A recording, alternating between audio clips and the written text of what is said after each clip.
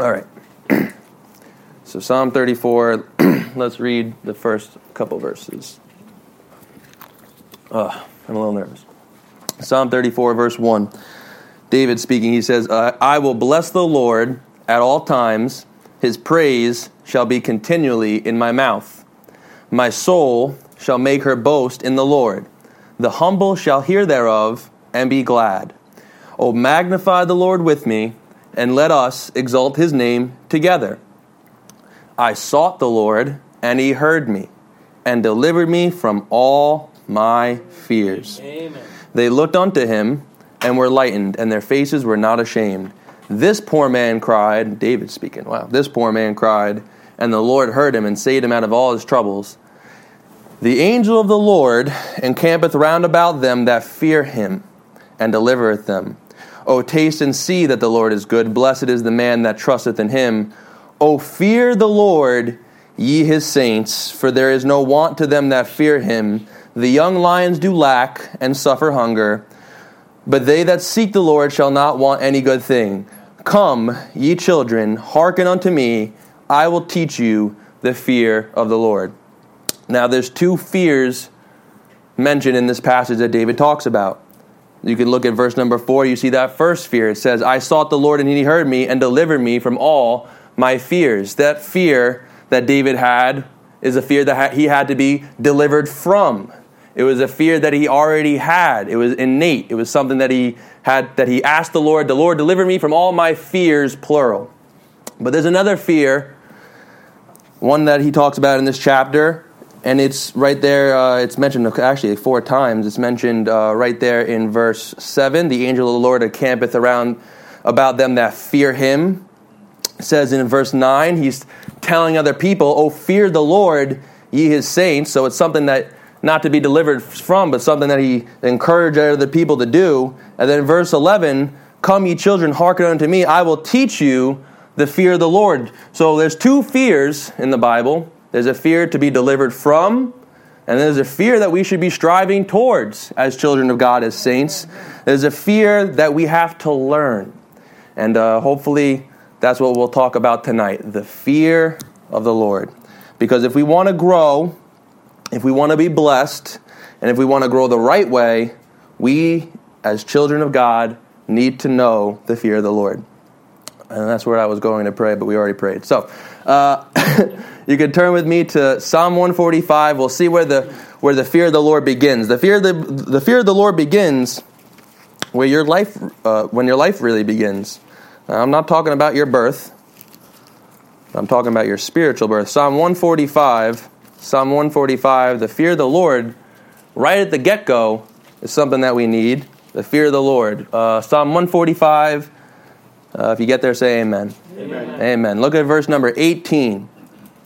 It says, the Lord is nigh unto all them that call upon him. Amen. To all that call upon him in truth, he will fulfill the desire of them that fear him. He also will hear their cry and will save them. You know when your life really started? Your life didn't start the day you were born. I was born April 21st, 1997. Now the internet knows I'm 25 years old. That's not when my life started. My life really started when my spirit was quickened, and the Bible says when you were born again. And you know when that happened? When I called upon the Lord. But in that calling upon the Lord, you know what happened? What's going on, Jesus? Good to see you. In that calling upon the Lord, you know what was there right at the beginning? The fear of the Lord. You see it right there. The Lord is nigh to all them that call upon him. You call upon the Lord, he will fulfill the desire of them that fear him. Now, I don't know how you can get saved and want to go to heaven without having a fear of God and not wanting to go to hell. Amen? The fear of the Lord is right there at the beginning of your salvation. Some of you don't believe me. Turn with me to Luke chapter 12. Luke chapter 12. Luke chapter 12. Luke chapter 12. Luke chapter 12. Look at verse number 4. Jesus is speaking here. The fear of the Lord. Our walk starts when we fear the Lord enough to call upon him for salvation. Luke chapter 12, verse number 4, Jesus is speaking. He says, and I say unto you, my friends, be not afraid of them that kill the body, and after that have no more that they can do. But I will forewarn you whom ye shall fear. Fear him, which after he hath killed, hath power to cast into hell. Yea, I say unto you, fear him. Hey, Jesus Christ didn't preach always about heaven. Most of the time he's preaching about hell, and he's warning people. He says, you better fear God. You better fear the one that doesn't have... Listen, they might be able to kill you. Really, it's God allowing them to do that. But, who do you really have to worry about? The one that's going to kill you and send you to heaven, amen? Or the one that's going to kill you, and if you're not saved, is going to send you into hell. That's the person we're supposed to fear. Look at, get Matthew chapter 27 in one hand, and Luke 23 in the other, if you can. Matthew 27. I want to show you an example of salvation in the Bible, and how the fear of the Lord worked right there in the midst of it. The fear of the Lord. Fear the Lord right at the beginning. Matthew chapter 27 in one hand and Luke 23 in the other. We're going to be ambidextrous tonight. Two hands. Matthew 27 and pick it up in verse 38. Wait for the pages to stop.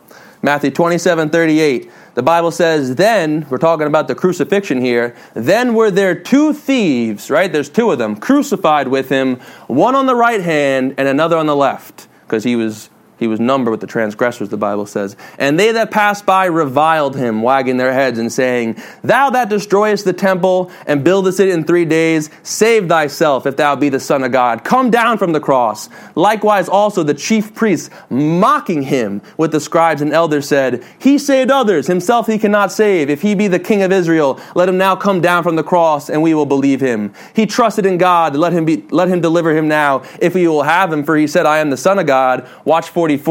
The thieves, plural, also, which were crucified with him, cast the same in his teeth. You know what that means? They were saying the same thing. They were mocking Jesus Christ. They're there crucified with him. They're mocking him, right? Like, save yourself and save us. But pick it up in Luke 23. We get a different account, a different portion of Scripture, a little bit more light on the subject. Look at Luke 23. The beauty of the Bible, you get a little bit more light the more you compare Scripture with Scripture. Luke 23, pick it up with me in verse number 39. We see the same scene, and one of the malefactors, now only one of them saying this, which were hanged, railed on him, saying, if thou be Christ, save thyself and us. You got two people there, we read in Matthew chapter 27, both of them accusing Jesus Christ, both of them saying, mocking him and saying, but you know what happened? Something happened to that other thief. Amen. I don't know which one it was, on the left or the right. Hopefully it was the right. Most likely it was the right. He saw how Jesus Christ was crucified. I mean, you saw the centurion at the end. He knew that Jesus Christ was the Son of God. He said, surely this man was the Son of God. That thief is watching this guy who he probably had heard of Jesus Christ, because Paul said later on in the book of Acts that this thing was not done in a corner. I mean, Jesus Christ, we read all throughout the Gospels how the fame of him was spread abroad. So he probably knew about this guy Jesus, and he's seeing him crucified, all these people mocking him, and he's not dying the same way other men are dying. And something happened in one of those thieves. It says right there in verse 40, but the other, answering, rebuked him, saying, dost not thou fear God? Right there in the midst. You know what was happening to him? The fear of God was coming upon him.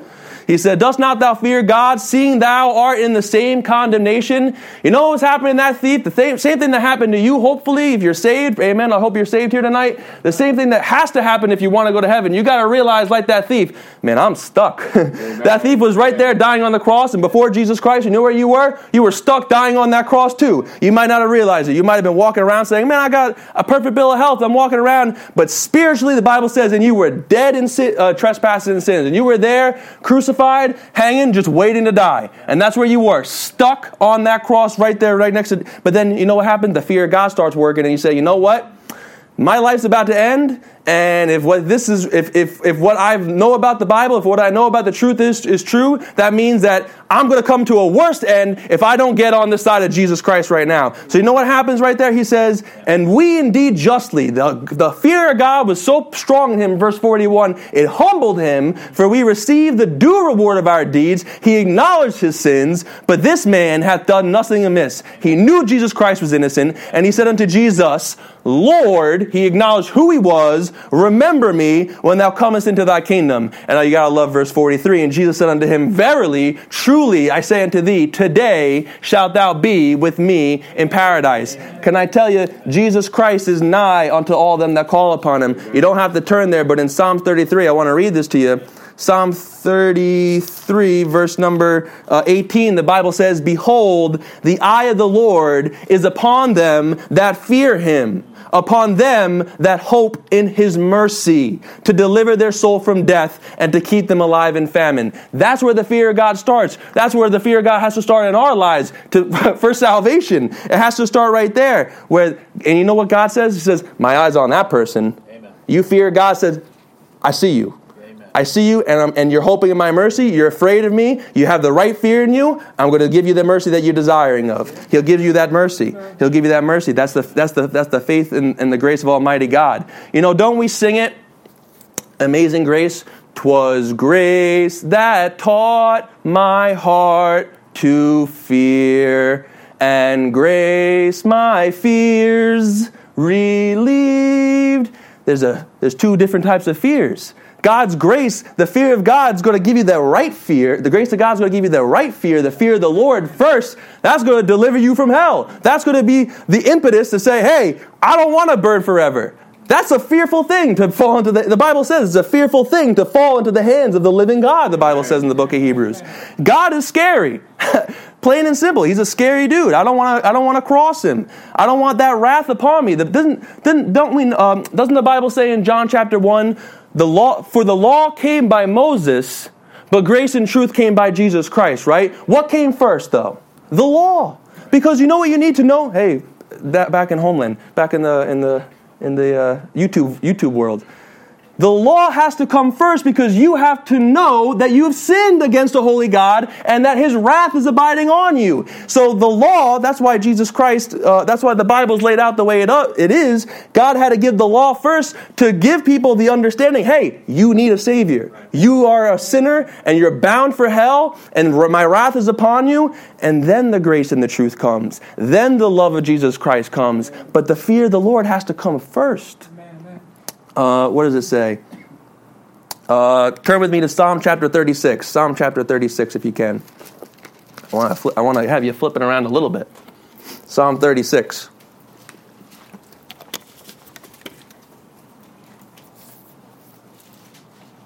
Psalms chapter 36. Pick it up in verse number 1.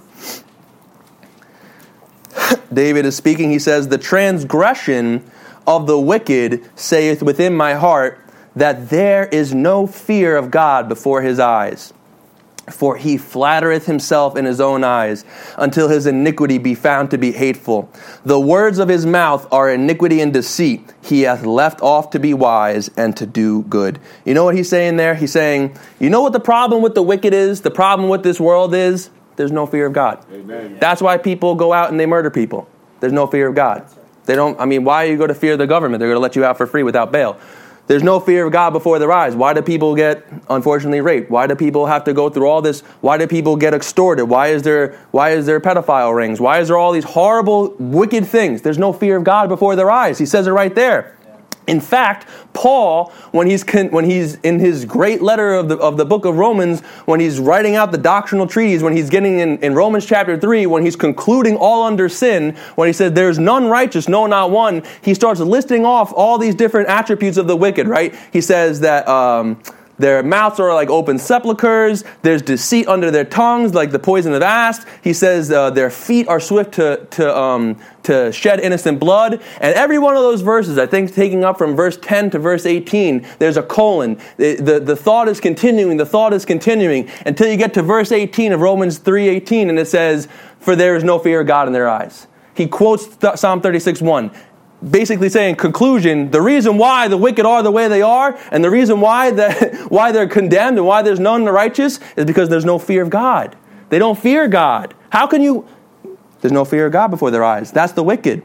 The Bible says in Proverbs chapter 1, verse 7, the fear of the Lord is the beginning of knowledge, but fools despise wisdom and instruction. You know what it's saying there? It says, hey, you know where your walk started? The beginning the first time you really start having any type of real knowledge is when you start fearing the Lord. But he says, but fools despise wisdom and instruction. They think little of it. They don't really care for it. Doesn't the Bible say in Psalm 14 verse 1, the fool hath said in his heart, there is no God? That's why.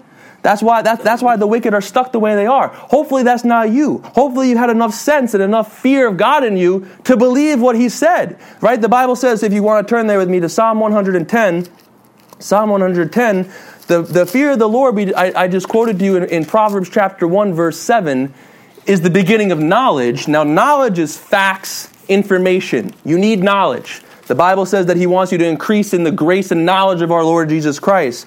But you know what else you need besides knowledge? You need wisdom. The Bible says in Psalm 111, you're all there, look at verse number 10, the fear of the Lord is the beginning of wisdom. That means how to apply that knowledge. It says, a good understanding have all they that do his commandments. His praise endureth forever. You know what that means? It says, you were able to get the knowledge of Jesus Christ, his death, burial, and resurrection, and then you had the wisdom to say, I don't want to burn forever for my own sins. You already took my sins upon you, Jesus Christ. I'm going to call upon you. And you know what you did? You obeyed the gospel. You know, I know it says right there, I'm dispensationally correct. I know it says a good understanding of all they that do his commandments. We're talking about the Old Testament. But you know what the commandment is right now? Believe the gospel. The Bible at the end of Romans chapter 16 talks about the commandment that has gone out, and it says to the obedience of faith. You know what you have to do right now if you want to be saved? You still have to obey the gospel. That's what it says. Look at, if you want to have a hand there, look at Romans chapter 6 verse 17. You don't have to if you don't want to. But Romans chapter 6 verse 17, I'm going to read it to you. It says, but God be thanked that ye were the servants of sin, but ye have obeyed from the heart that form of doctrine which was delivered you. Hey, there's a lot of bad doctrine out there about how to be saved. There's certain doctrines that say you need to get in the water to be saved. There's certain doctrines, like in certain churches, that say you need to have a sprinkling to be saved. There's certain doctrines in certain churches. These are all bad doctrines. These are not good doctrines. You know what he's commending the Roman church for doing? He said, we gave you the gospel, the death, the burial, the resurrection of Jesus Christ, the simplicity in Christ, how you just call upon him on faith. You believed it. Do you believe that form of doctrine? You know what he says? That's wisdom. That's the fear of the Lord incited that. It started that. That's where our walk begins. You know, that's not only where our walk begins, that's where the church began. Amen. The church itself, the body of Christ began in the fear of the Lord. Turn with me to Acts chapter 2. I'll show you. Acts chapter 2. The fear of the Lord.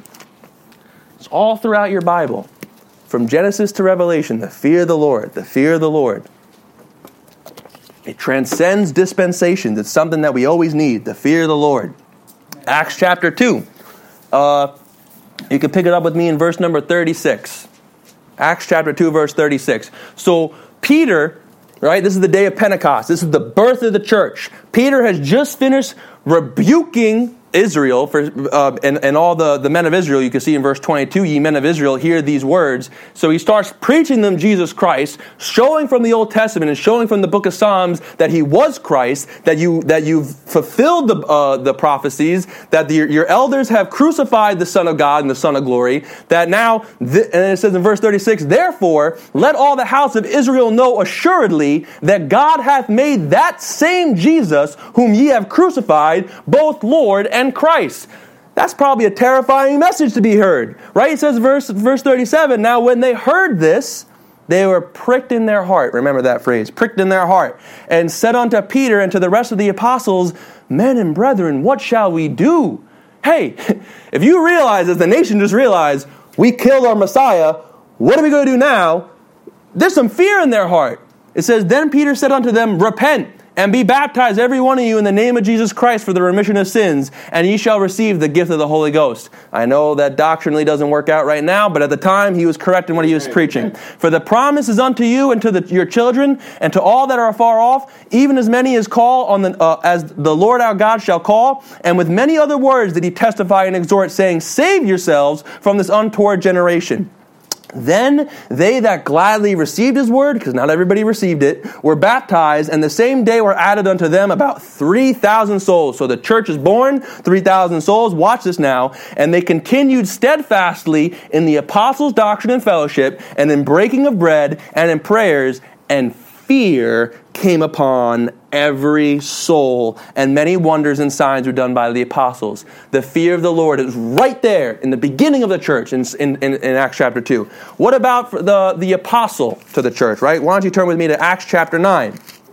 The apostle to the Gentiles. Our apostle, Apostle Paul. How did his walk start? I could tell you it started, if you guessed it, the fear of the Lord. Acts chapter 9, verse number 1, it says, the Bible says, and Saul, yet breathing out threatenings and slaughter against the disciples of the Lord, went unto the high priest. I mean, the Bible says in another place that he dragged people out of their houses, he would drive them to the prisons, he murdered people, and desired of him letters to Damascus, to the synagogues, that if he found any of this way, whether they were men or women, he might bring them bound unto Jerusalem. And as he journeyed, he came near Damascus, and suddenly there shined round about him a light from heaven. And he fell to the earth, and heard a voice saying unto him, Saul, Saul, why persecutest thou me? Key note right there. You persecute God's church, you're persecuting God himself. Just so you know. So don't hurt the body, because the body is Jesus Christ. And he said, Who art thou, Lord? That's a good question to ask. That's the first question you should say. Who are you, God? And he's going to answer you. And the Lord said, I am Jesus, whom thou persecutest. It is hard for thee to kick against the pricks. Now, there's two types of things in the book of Acts that you'll see. You'll see the pricks of the heart. That's a good thing. If God's pricking your heart, don't shy away from that. And then there's times where the Bible says you're cut to the heart. And that usually ends up pretty bad. So when God's pricking you, He's giving you that impetus to come to Him. And He's trying to woo Saul right now. And watch Saul's reaction. And he, trembling and astonished. Was he trembling out of love? No. He's realizing who Jesus Christ really is. I've murdered your disciples. I was there when they killed your prophet Stephen. I was there. I held their coats. He might have been there. I mean, I'm sure Saul was a Pharisee of the Pharisees, the Bible says in the book of Philippians. I'm sure he had heard of Jesus Christ. I'm sure he was happy about his crucifixion. I mean, he was trying to squash this thing called Christianity out from the get-go. And all of a sudden, the realization is coming to him. I'm wondering if, because you know how God pricks you? He pricks you by His word. So Saul was a pretty smart dude when it came to the Bible and the Old Testament. And I'm wondering if all those times he was hearing people preach, the word of God was getting into him. Maybe when Stephen was preaching that last sermon, because he was there and he recited to him all the history of the children of Israel. I wonder if the word of God was just pricking him and saying, that's right. You know it's true. You know that was the Messiah. You know you crucified him. The scriptures were fulfilled. And now he's there. He's trembling. And he says, Lord, what will thou have me to do? His walk started right there. Amen. He says, who are you, Lord?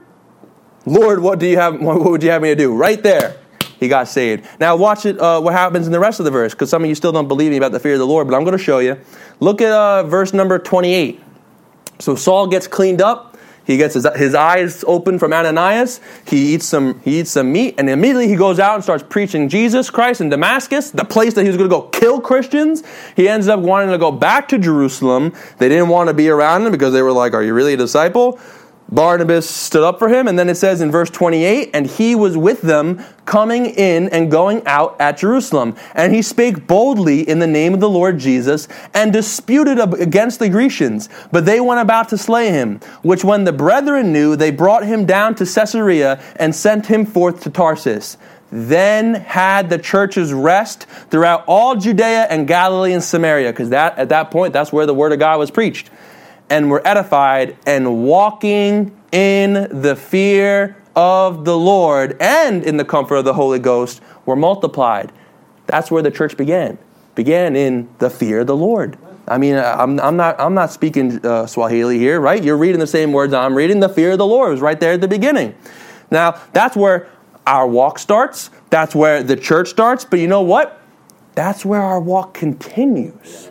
We don't leave the fear of the Lord once we get saved. We continue in the fear of the Lord. Now, turn with me to 1 Peter chapter 1. Get some practical stuff here, hopefully. Because the Bible is practical. 1 Peter chapter 1. 1 Peter chapter 1, verse number 17. Just want to show you that we should be walking in the fear of the Lord. I'll explain more about what that is in a little bit. Verse 17, and if ye call on the Father, who without respect of persons judgeth according to every man's work, pass the time of your sojourning here in fear. For as much as ye know that ye were not redeemed with corruptible things as silver and gold from your vain conversation received by tradition from your fathers, right? Because in the Old Testament, when a male was born, they had to redeem that child from Jesus, from Jehovah by giving them, I forget what the shekels of it says somewhere in Leviticus about giving them shekels or something like that. So they would have to be redeemed. They had to redeem their firstborn human, the animals they would give to God. He says, you're not redeemed like that no more, but with the precious blood of Christ as of a lamb without blemish and without spot. He's saying, listen, if you're going to sojourn down here, if you've called upon the Father, I hope you've called upon Jesus Christ. If you're going to sojourn down here, because that's all we're doing, we're only on a pilgrimage, it's only for a short time, we have a goal, we're going to make it to the other side one day soon. He says, if you're going to do it, pass the time of your sojourning here in fear. The fear of the Lord. Now, he doesn't say, don't be afraid. He says, have that right godly fear because you realize what you've been redeemed with. Listen, the Old Testament did not have the salvation that we have today. Amen. We have something, to whom much is given, the Bible says, much is required. Amen. We've been given something so much greater, eternal security, a home in heaven, the Holy Spirit to indwell inside of us. God's given us so much more than them. He's given us a complete scripture. We know the end from the beginning now because God's revealed it to us. We know that we know based on the times and the seasons around us that we, right now, today in 2023, are going to be leaving this planet soon. He says, listen guys, have some fear of God in you as you walk this walk.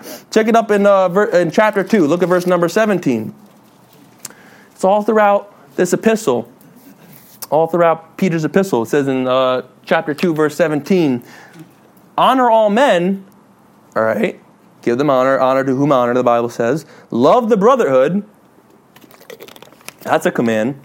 Fear God. Amen. Honor the king. Servants, be subject to your masters with all fear. Does that mean I'm supposed to be afraid of my master? Am I supposed to be afraid of my boss? No.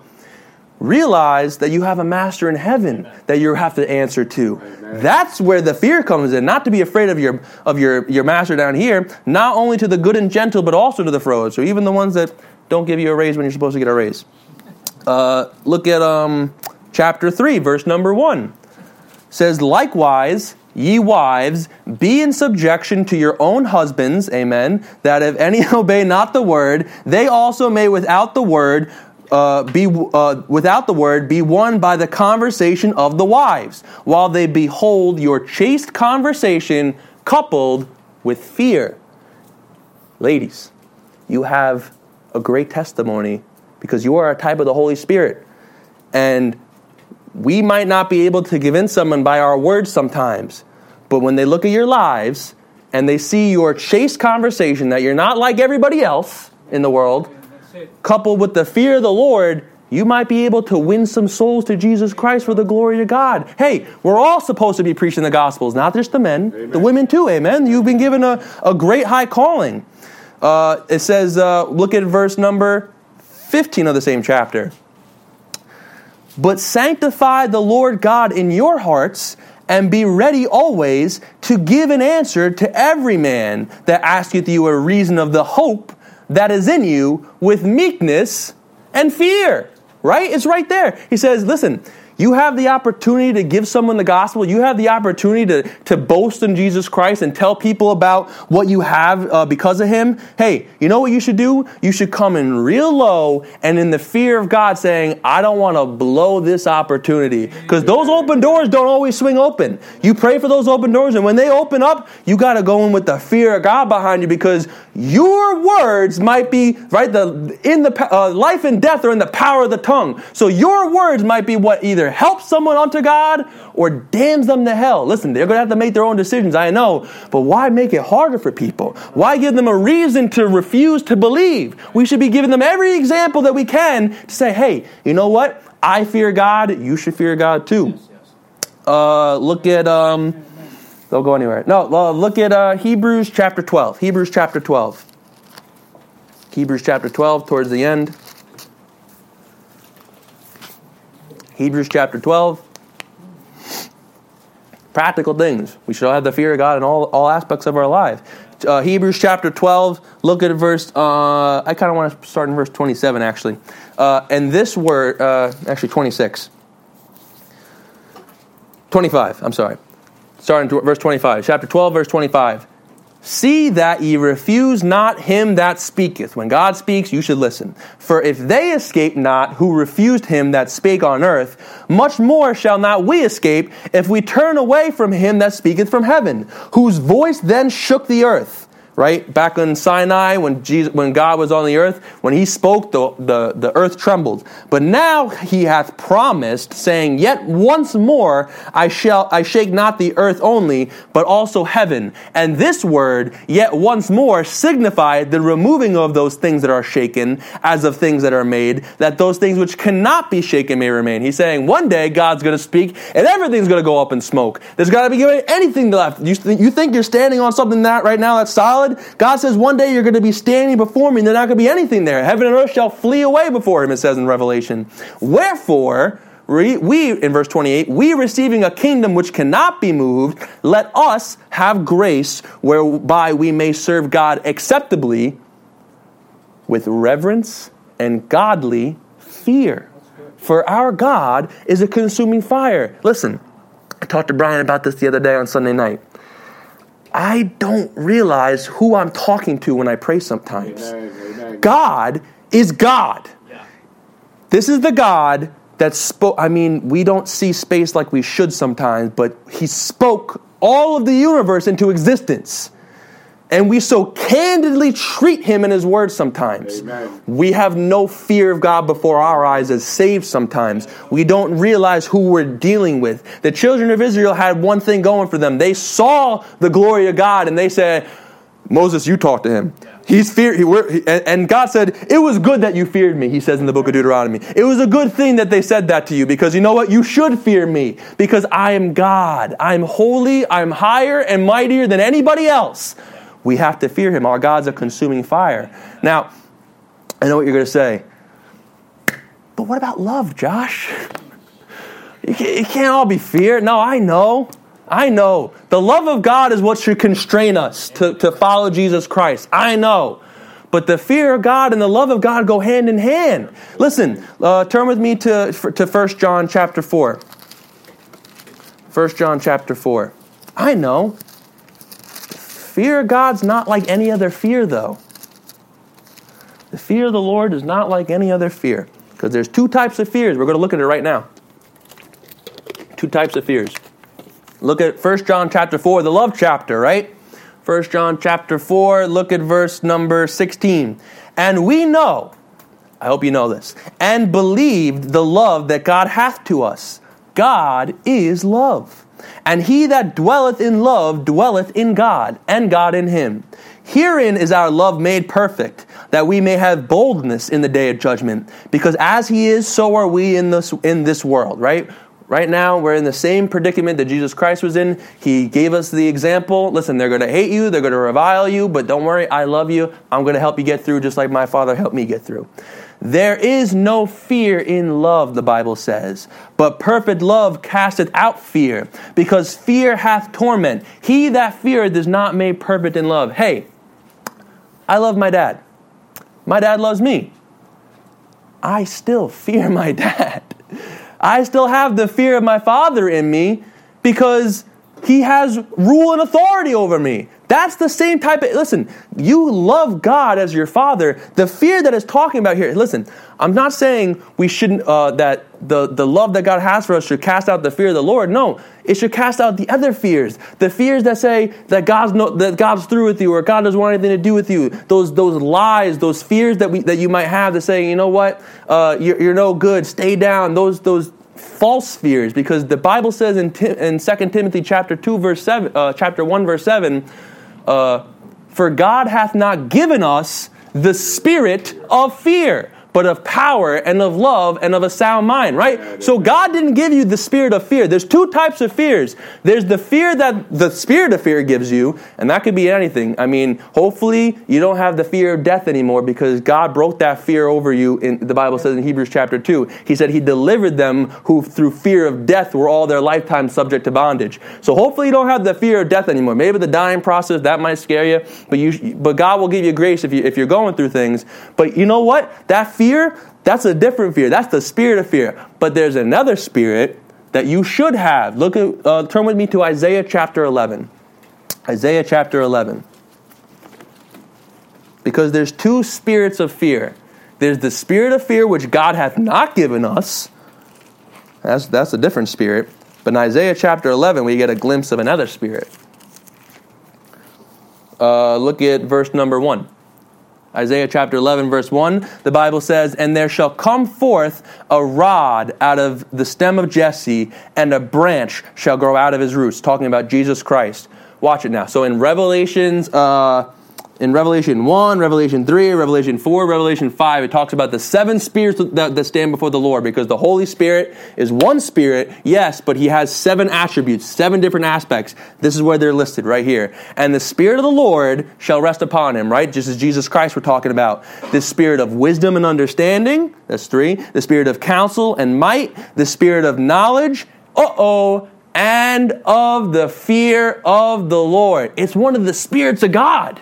That's the right spirit to have. Listen, He says, God hath not given us the spirit of fear. And you know what love does? It casts out that spirit. Amen. It casts out the spirit that says, I can't come to you, God. No. My blood has covered has taken away your sins.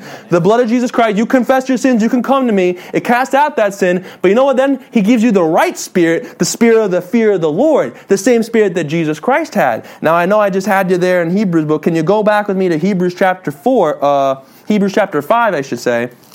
Because I want you to see this, because we're talking about Jesus Christ here, right? I'm going to keep reading in Isaiah chapter 11, but go to Hebrews chapter 5. It says in verse number 3 of Isaiah 11, of the fear of the Lord, and shall make him, meaning Jesus, of quick understanding in the fear of the Lord. That means Jesus Christ had to learn this.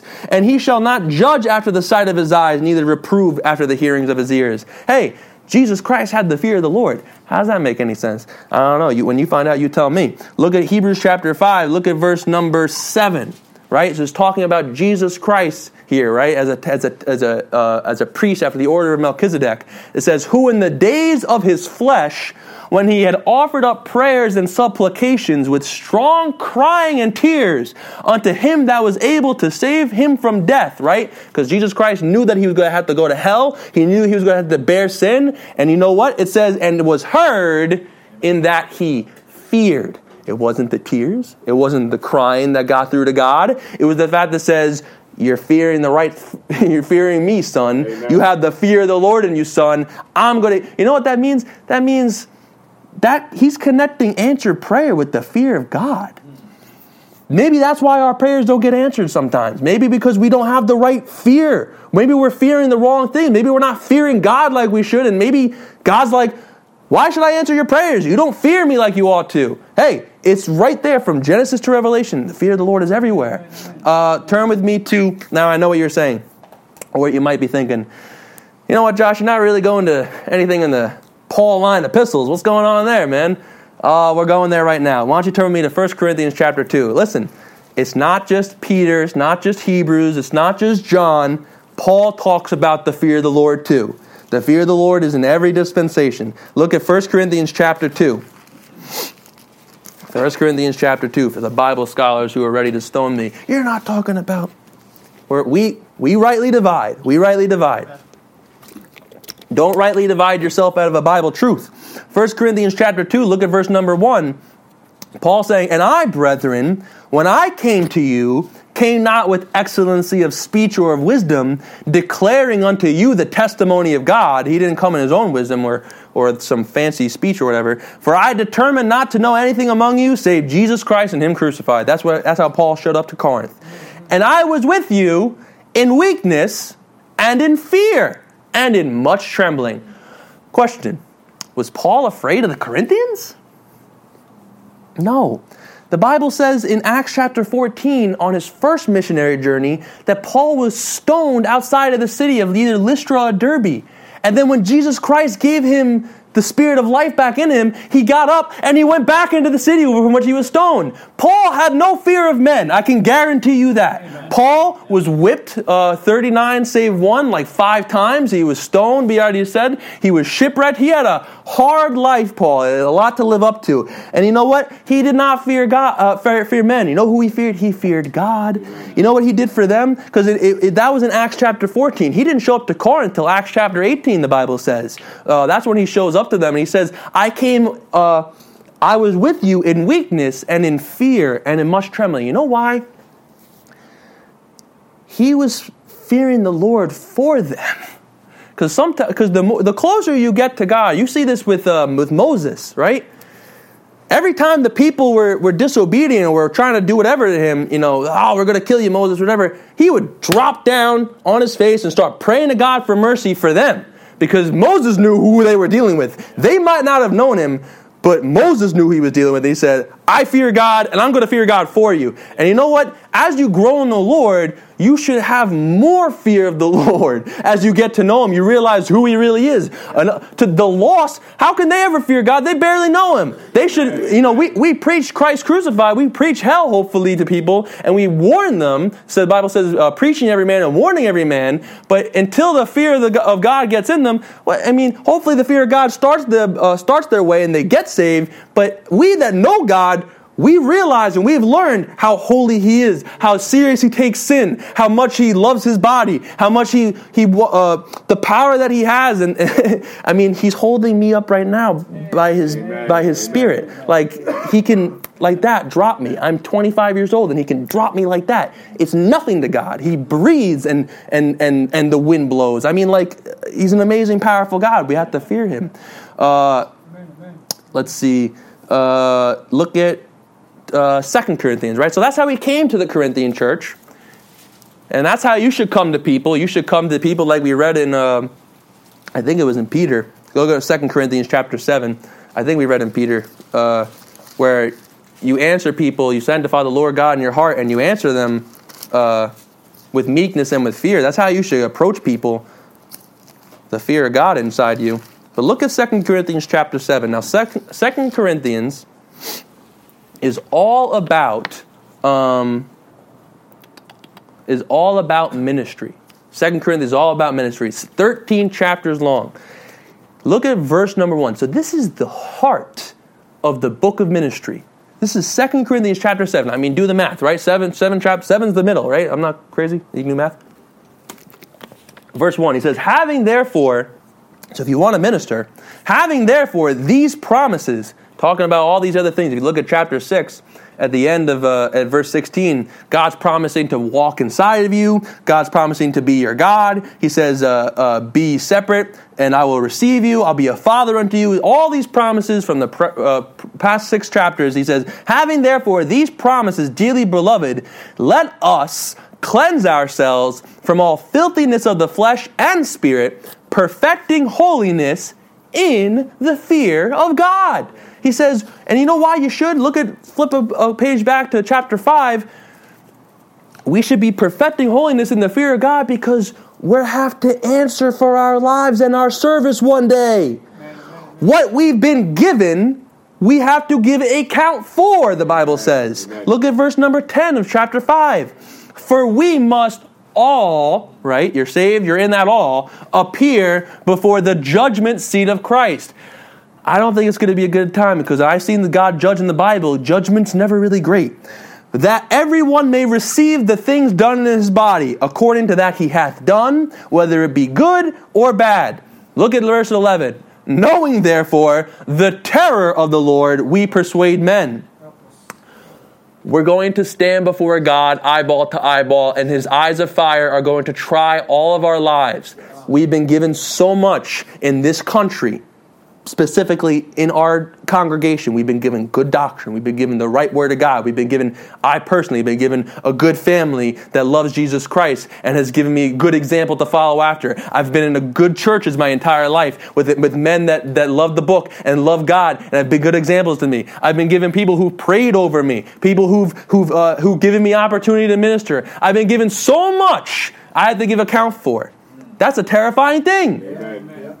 Every waking moment that we have to give account for. Every idle word the Bible says we're going to give account for in the day of judgment. Every word. Was the word that came out of my mouth to help somebody or to hurt somebody? I don't know. But I fear God, man. We have to fear God. Look at, and maybe go back to chapter 7 and look at verse number 10. Now maybe you've messed up. Amen? We all messed up. Amen. A part of godly sorrow, because there's sorrow where you're only sorry because you got caught, or you're sorry because God took something away from you. But look at verse number 10, because there's a good type of sorrow. For godly sorrow worketh repentance to salvation, not to be repented of, but the sorrow of the world worketh death. And here in verse 11, he lists 7 things that godly sorrow should bring forth in you. It says, for behold, the selfsame thing that ye sorrowed after a godly sort, what carefulness it wrought in you. You were full of care because of it. What clearing of yourselves, you don't want to do it again. Yea, what indignation, you were angry about it. Yea, what fear.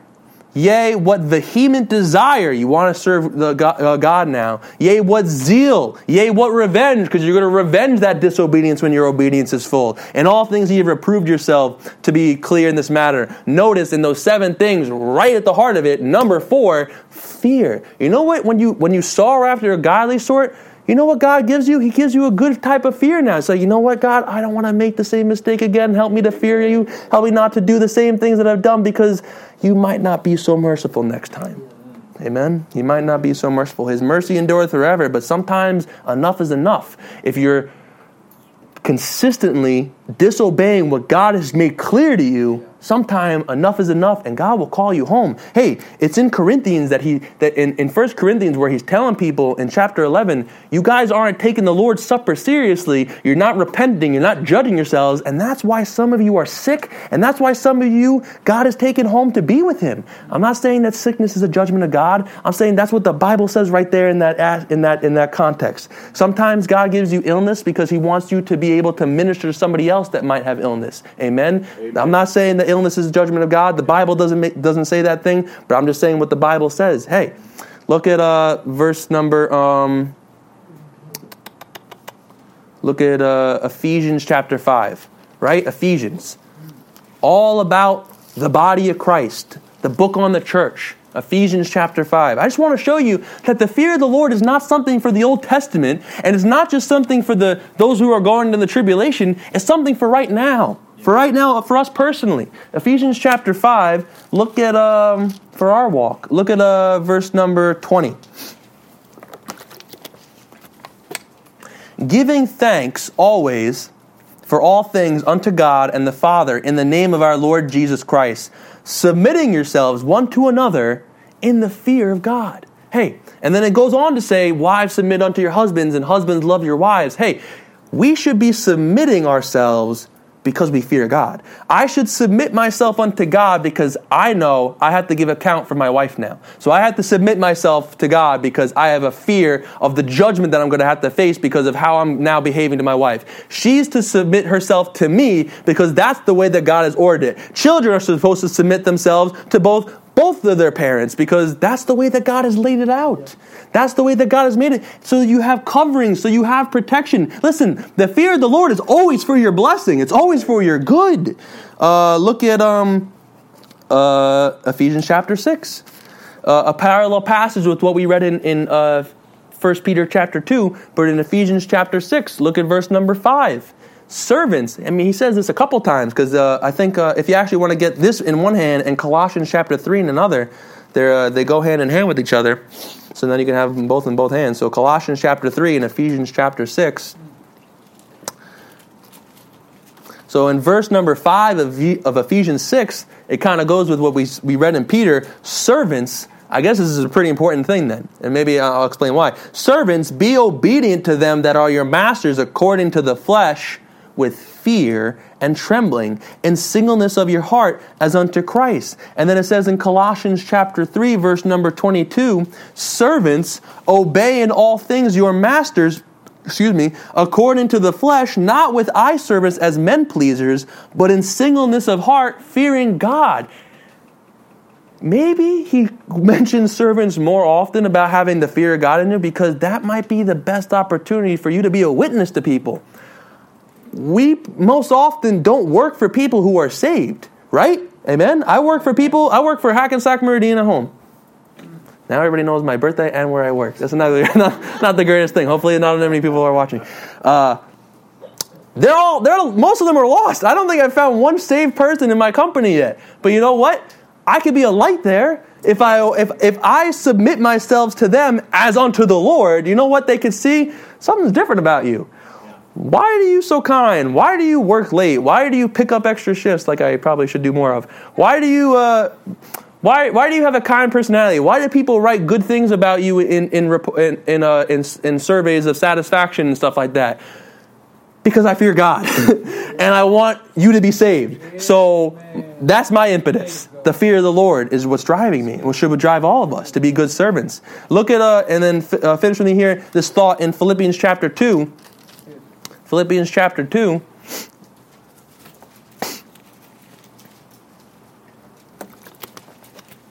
Look at verse number 12.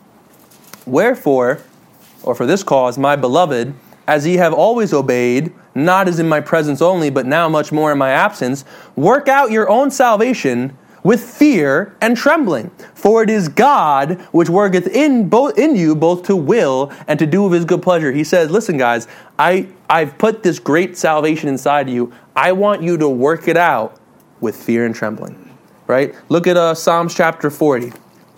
So others might be able to see, right? Look at Psalms chapter 40. Hopefully this makes sense, this thought, because I'm trying to make this. You work out your own salvation with fear and trembling, so others might be able to see it. Because maybe that spirit of the fear of the Lord might be a little contagious and get on somebody else. Look at Psalm chapter 40. Look at verse number 1. It says, David is speaking, I waited patiently for the Lord, and he inclined unto me and heard my cry. He brought me up also out of a horrible pit, out of the miry clay, and set my feet upon a rock and established my going. That's kind of like salvation, right? I mean, maybe not the waiting patiently, but he heard your cry. He brought you out of a horrible pit of hell. He set you on a rock, Jesus Christ. He said, now you can go. Now you have an establish of your goings. And watch the verse 3. And he hath put a new song in my mouth, even praise unto our God. Many shall see it and fear and shall trust in the Lord. You start talking about God, you start praising the Lord for this and praising the Lord for that, and let your light so shine before men, right? Because the light of Jesus Christ has to come first, that they may see your good works and glorify your Father which is in heaven. Hey, that might get people a little afraid. What's wrong with this guy? What's going on with this guy? Why does he do the things he does? Why does he not say the things he says? There's something different about you because you have the fear of God in you. It's what makes you different. All right, so let's get practical now. How do we get the fear of the Lord in our lives? Amen? Well, because we need it, right? We see it as the beginning of our salvation. We need it to have service. We need it to walk with the Lord. But how do we get it, right? Well, the phrase, the fear of the Lord, appears 27 times in your Bible. 14 of those, so a little over half, are in Proverbs. The book of wisdom. So let's go to Proverbs chapter 1. Wouldn't you know? It's really ironic, honestly, and it makes me kind of sad, that the man, Solomon, who wrote more about the fear of the Lord than anywhere else in the Bible, did not take heed to his own warnings. I don't want to be a castaway the same way. So I'm praying to God, give me the fear of the Lord in my life. I need it more. Amen. So look at Proverbs chapter 1. We already read, listen, I quoted this to you before, but I want you to see, look at verse 7. He starts the book, for the first 6 verses, kind of like telling you what the book is going to be about. Like talking about how to receive instruction, how to understand a proverb. And then the first, if you have a paragraph marker there in verse 7, it's the first proverb of the book of Proverbs, really. It says, the fear of the Lord is the beginning of knowledge, but fools despise wisdom and instruction. And that's kind of the theme of the book of Proverbs. You see wisdom and foolishness, right? It's always comparing and contrasting. But take it up with me, not in that verse, but look at verse number 24 of the same chapter. Because God will give wisdom, and He's after people. The spirit of wisdom is in the world, is trying to woo people to Jesus Christ. Some people aren't going to call or answer the call, right? Look at verse 24. Because I have called, and ye refused. I have stretched out my hand, and no man regarded. But ye have set at naught all my counsel, and would none of my reproof. I also will laugh. That's a scary thought. I also will laugh at your calamity. I will mock when your fear cometh.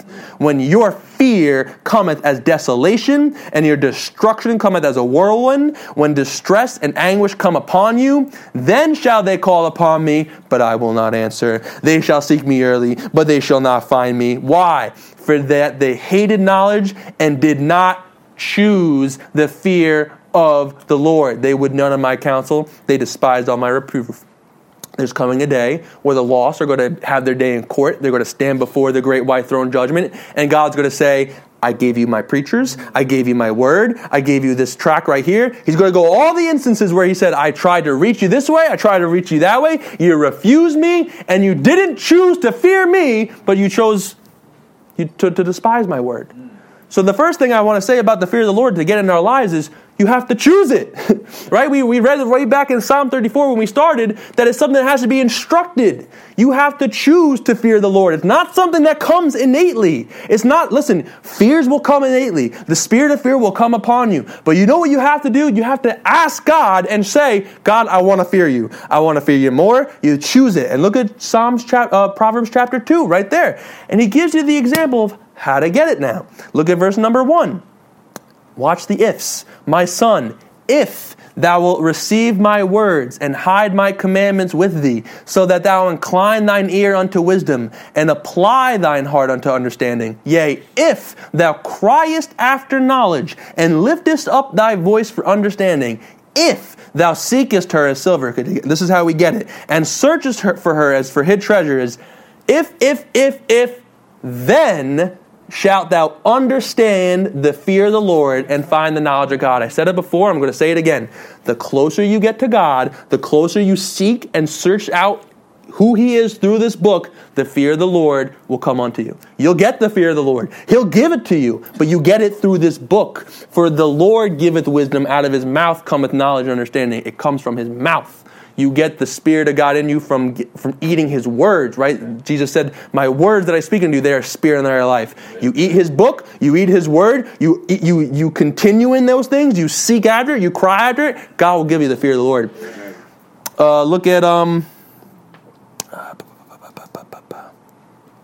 Look at Proverbs chapter 8.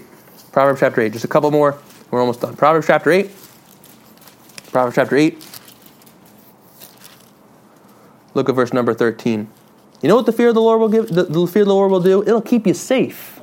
Because it's going to keep you in the things that God wants you to be in. Right? Look at what it says in Proverbs 8 verse 13. It says, the fear of the Lord is to hate evil. My father-in-law says it all the time. God, help us to hate sin. Pride and arrogancy and the evil way and the froward mouth do I hate. You know what the fear of the Lord will give you? It will give you a hatred for the same thing that God hates. And the Bible says in Psalm 19:9, David says, the fear of the Lord is clean, enduring forever. The judgments of the Lord are true and righteous altogether. It's a clean thing to fear the Lord. The fear of the Lord, that spirit of fear to honor and have him in holy reverence as we ought to, is only going to be according to his word. It's never going to go beyond the boundaries of his word. He's not going to make you do something that he doesn't already agree with in his word. The spirit of the fear of the Lord is the same spirit as the Holy Spirit. It's going to line up with this book. It's going to keep you within those bounds so you're safe. It's going to make you hate the things that God hates, and it's going to make you love the things that God loves. So why should you walk in the fear of the Lord? Right? We have to choose the fear of the Lord. We have to submit ourselves to this book so we can get the fear of the Lord. The fear of the Lord is something that's going to keep us safe in the right bounds. But why should we walk in the fear of the Lord? Right? Look at Proverbs chapter 10. Right? Because there's always a carrot and a stick. Proverbs chapter 10. Look at verse number 27. I'm just following the phrase throughout the Bible. The fear of the Lord prolongeth days, but the years of the wicked shall be shortened. It says right there that it's going to give you a longer life, maybe a longer life than you would have had. Hey, if you go off into sin and you go off, you know what that's going to do? You're going to sow to your flesh, and you're going to reap corruption. One way or another, it's going to catch up to you, and sin, when it is finished, bringeth forth death. So somewhere along the line, it's going to catch up to you. Maybe you'll die sooner than you have to. Now, I'm not saying that sometimes we see young people go to be with the Lord, but hey, if they had the fear of the Lord to have the impetus to be saved, no matter what, they're going to have an eternity, right? So no matter what, the fear of the Lord prolongeth days, regardless, whether it be down here or up there. But watch it, the years of the wicked shall be shortened. It ain't gonna last for the wicked. Look at Proverbs 14. So that's one reason to keep going to walk in the fear of the Lord. Give you a little bit longer life, maybe. Look at Proverbs chapter 14. Look at verse 26. In the fear of the Lord is strong confidence, and his children shall have a place of refuge. Hey, if you have the fear of God, if you have the fear of the Lord, you have confidence to build your life upon. I mean, I don't know how people in the world do it. I don't know how they make decisions, how they go about their day. I have so much more confidence and something that I can build upon because of God, because he's given me that. And it says, and his children shall have a place of refuge.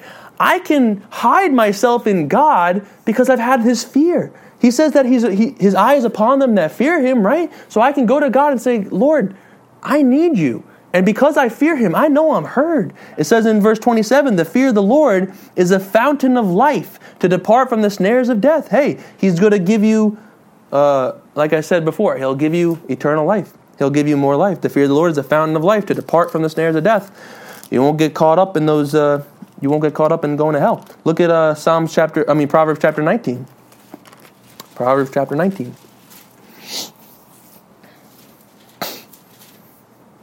It says that the fear of the Lord tendeth, or leads to, or leans towards, to life. And he that hath it, if you have the fear of the Lord, shall abide satisfied. He shall not be visited with evil. I mean, God may let that evil day come, but you know what? Yea, though I walk through the valley of the shadow of death, I will fear no evil, for thou art with me. Why? Thy rod and thy staff, they comfort me. That rod, that fear that I get from you, God, you're going to keep me through. You know, the snares of death may encompass me, but God's going to get you through it. And it says, and he that hath it shall abide satisfied. You'll be satisfied when you have the fear of the Lord. Look at Proverbs 22. Look at verse number 4. He'll satisfy you. He'll give you long life. Look at this. He says, by humility and the fear of the Lord are riches and honor and life. There's a reward waiting for you if you fear God now. Right? Look at chapter 23.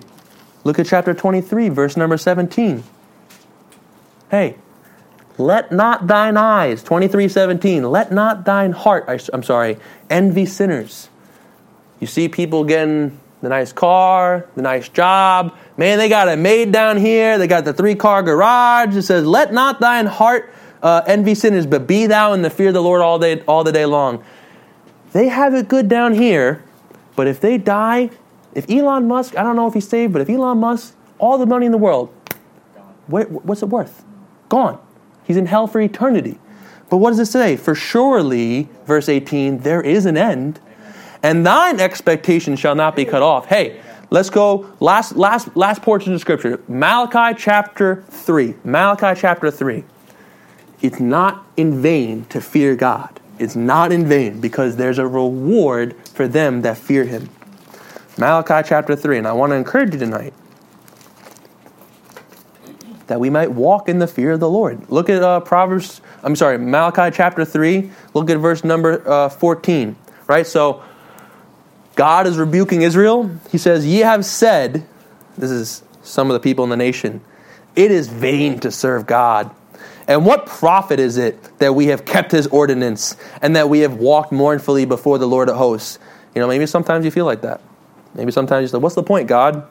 And now we call the proud happy. Yea, they that work wickedness are set up. You see the wicked around you. They're living it up. They got all their lives seems to be going the right direction. Yea, they that tempt God are even delivered. That's what you think. But look at verse number 16.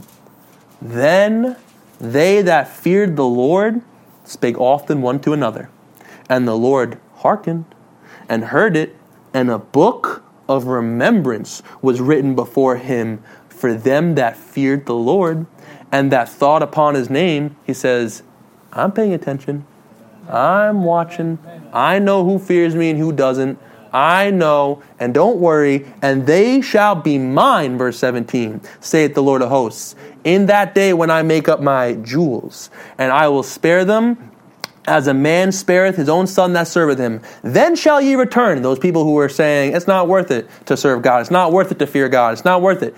Then shall ye return and discern. You'll be able to see the difference right then and there, that day, between the righteous and the wicked, between him that serveth God and him that serveth Him not. Hey, one day, right, we read it before, the fear of the Lord tendeth with humility and the fear of the Lord, you get riches and honor and life.